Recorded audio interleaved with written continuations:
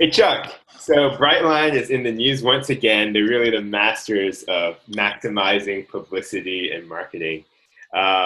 First of all, for a few different reasons, but we'll start to the other side of the country where they've gotten the green light and have begun selling bonds for their potential high-speed connection between California and Las Vegas. Are you excited? I'm very excited about that connection. I think it's one that is long overdue in terms of the, time to travel between there. I think they're very popular destinations that are close together. And I think a lot of people would consider even hitting both of them in the same weekend or same trip. It's just that there's not really been a practical link to do so. Additionally, I think it will help them to, further develop their economies in both regions, which are kind of supportive of one another. I think with energy and everything now. And thirdly, I think long-term, especially with the news out of California recently about auto regulations and the types of vehicles that will be allowed on the road, I think more people will be looking for alternative travel solutions. And so I think for all of those reasons, this is a really great chance to be successful. Yeah. I mean, I don't have numbers to back this up. It's just more perception for me. But I feel like the one difference between the Miami-Orlando connection and Los Angeles-Las Vegas is that market may be a lot more geared towards LA residents, California residents going out to Vegas, whereas, of course, as we've spoken about before, Orlando, Miami, they're really targeting a lot of tourists from outside the state or outside the country. Yeah, I would agree with that. I know that Miami right now, its most common international flight is to Sao Paulo. And I also know that, especially during Brazil holidays or breaks, that you see significant numbers at Disney World. So I could see many, taking that as a link to combine a beach vacation and, leisure during that time. I think that there is that possibility for outsiders of Vegas and LA too. But I think within Florida, people are maybe less likely to be going back and forth. And so it is, I think you're correct. It's more of a outsiders vacation type trip. Yeah. Well, whether you're a visitor to the state or you're a local, you resident in Los Angeles, I think the point still is that this is that sweet spot for Brightline of too close to fly and too far to drive. Right, around 250 miles with traffic can be much worse time-wise. So it makes sense. It's very exciting. I'm glad that they're making progress, I guess, which kind of brings us to news number 2 with Brightline, that there are rumors that they have reached a memorandum of understanding with a Tampa developer for potential sites for expansion to Tampa. What do you think of that? Yes, so that's right. So I think Tampa is really trying to get in on the party with Orlando and Miami on this connection too. I think they really want to be competitive in the state in terms of their visibility and recognition. I think Daryl Shaw, as I remember, actually acquired the Tampa Park Apartments, which are the development immediately west of Ybor City. This is a site that previously was kind of considered for a Tampa Bay Rays stadium, and you never know, it still might revisit that. But I think that right now it really would be a convenient location with a significant amount of land that could be developed, and really I think would help link the Ybor to its other core areas such as downtown and Channelside and Water Street. So I think that there's a lot of promise there, especially if Tampa is willing to work with Brightline on what's present there.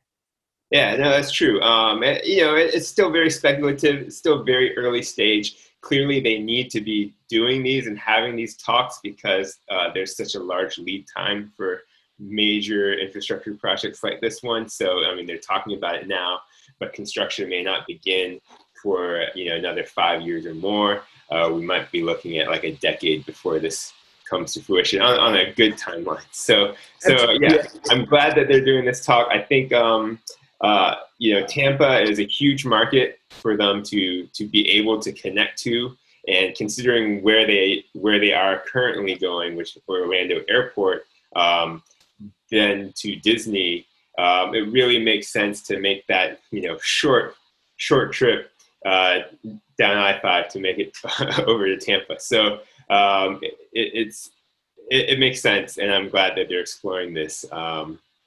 And it's just a very exciting time to be part of Brightline. It must be for people within the company. You've got these projects that you're trying to juggle, long distance, speculative. There's stuff that you're really trying to do within the state of Florida to kind of maximize, to kind of build out a more comprehensive network. And then locally in South Florida, you're really trying to maximize the potential of the rail line here, and which brings me to that third bit of news, that the city of Miami and Brightline are very, very close to reaching a deal for Brightline to operate a commuter rail line from downtown Miami to Aventura. And so that would be interesting. That's definitely a turn that's been coming slowly. But if you asked me 4 or 5 years ago, it was something that I would not have been expecting. So that, another thing there. Any thoughts on that, Chuck? Well, I think one thing is, I would agree with you because, Miami, and especially suburban Miami outside of, the core, really loves its cars in spite of the density. It's really a place that, they have that tri-rail link now, but that's a very lengthy connection. It's not something that I think people would regularly travel on at this point. I'm not exactly sure about the numbers there, but I think that this is something that will help them. And also I think going beyond that, just to your point about Brightline, just that they were so, there were some questions that I had, when, Richard Branson and Virgin tried to enter this whole thing. And of course that officially now that partnership portion has ended, but they really seem to be securing good business partners and like connecting well with the cities that are along the network. Yeah, they've done a good job with that. I think they need to, and I think that's why they're keeping themselves in that news cycle and in the conversation, because they really need to have sort of a positive, optimistic sort of view. People need to be rolling with them as they try to tackle something that's really never been done before. And so hopefully more power to them. You mentioned Tri-Rail. I think we'll see how this all shakes out, but this really kind of puts Tri-Rail in a tough position and hangs them out to dry, because this, if Brightline ends up operating this segment between Aventura and downtown Miami, it's what Tri-Rail was kind of positioning for and angling for previously. Yeah. So it'll be interesting. It's a death knell, and I think to your point about Tri-Rail, it's one of the mistakes that has consistently been made, I think, in some of the regional commuter rail options is they just don't seem to build them where people go. I think you find that problem in Nashville. With how far out it goes, and it's a very sparsely used, far out option. And even with Tri-Rail, I think a lot of the stations are not necessarily something that gets stuff built around it. This is it appears like a very smart plan where it's mindful of commuters that necessarily aren't in urban living, but at the same time, that mall and that area around it can be developed, I think, further to really fit the niche of what they're trying to do.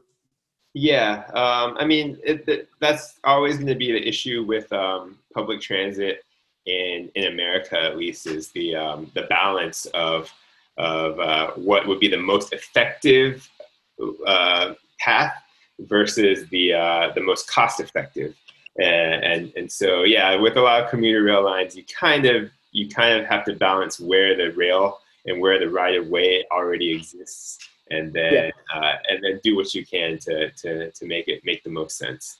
Right.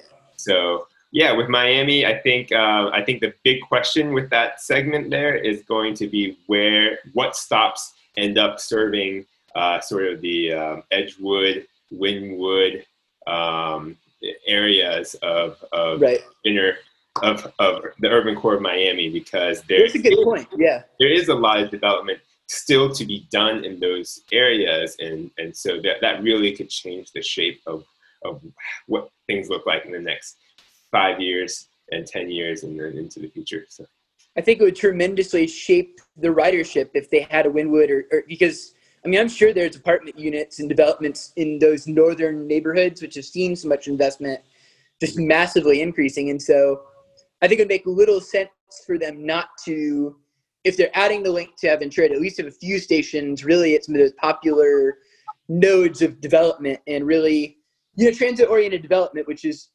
all too rare in the US, but I think that it would benefit the whole city and area tremendously. Well, we're getting a little bit long here, but just to respond to that, the thing is, especially, we're talking about transit-oriented development, TOD. I mean, Wynwood has really done a great job. It's become a hotspot, and it's transformed itself this past decade or 2 decades, and so to wonder what the impact of the rail line would be to that area, it is a good question. Whereas you have certain areas that are more or less undeveloped that are ready to explode with potential TOD, and so maybe an area like that would be better served by a rail stop. So we'll see. We'll see how it all shakes out. Of course, I'm not advocating for that. The more, the better, in my opinion. But but yeah, we'll see. We'll see how things shake out. Yeah, absolutely.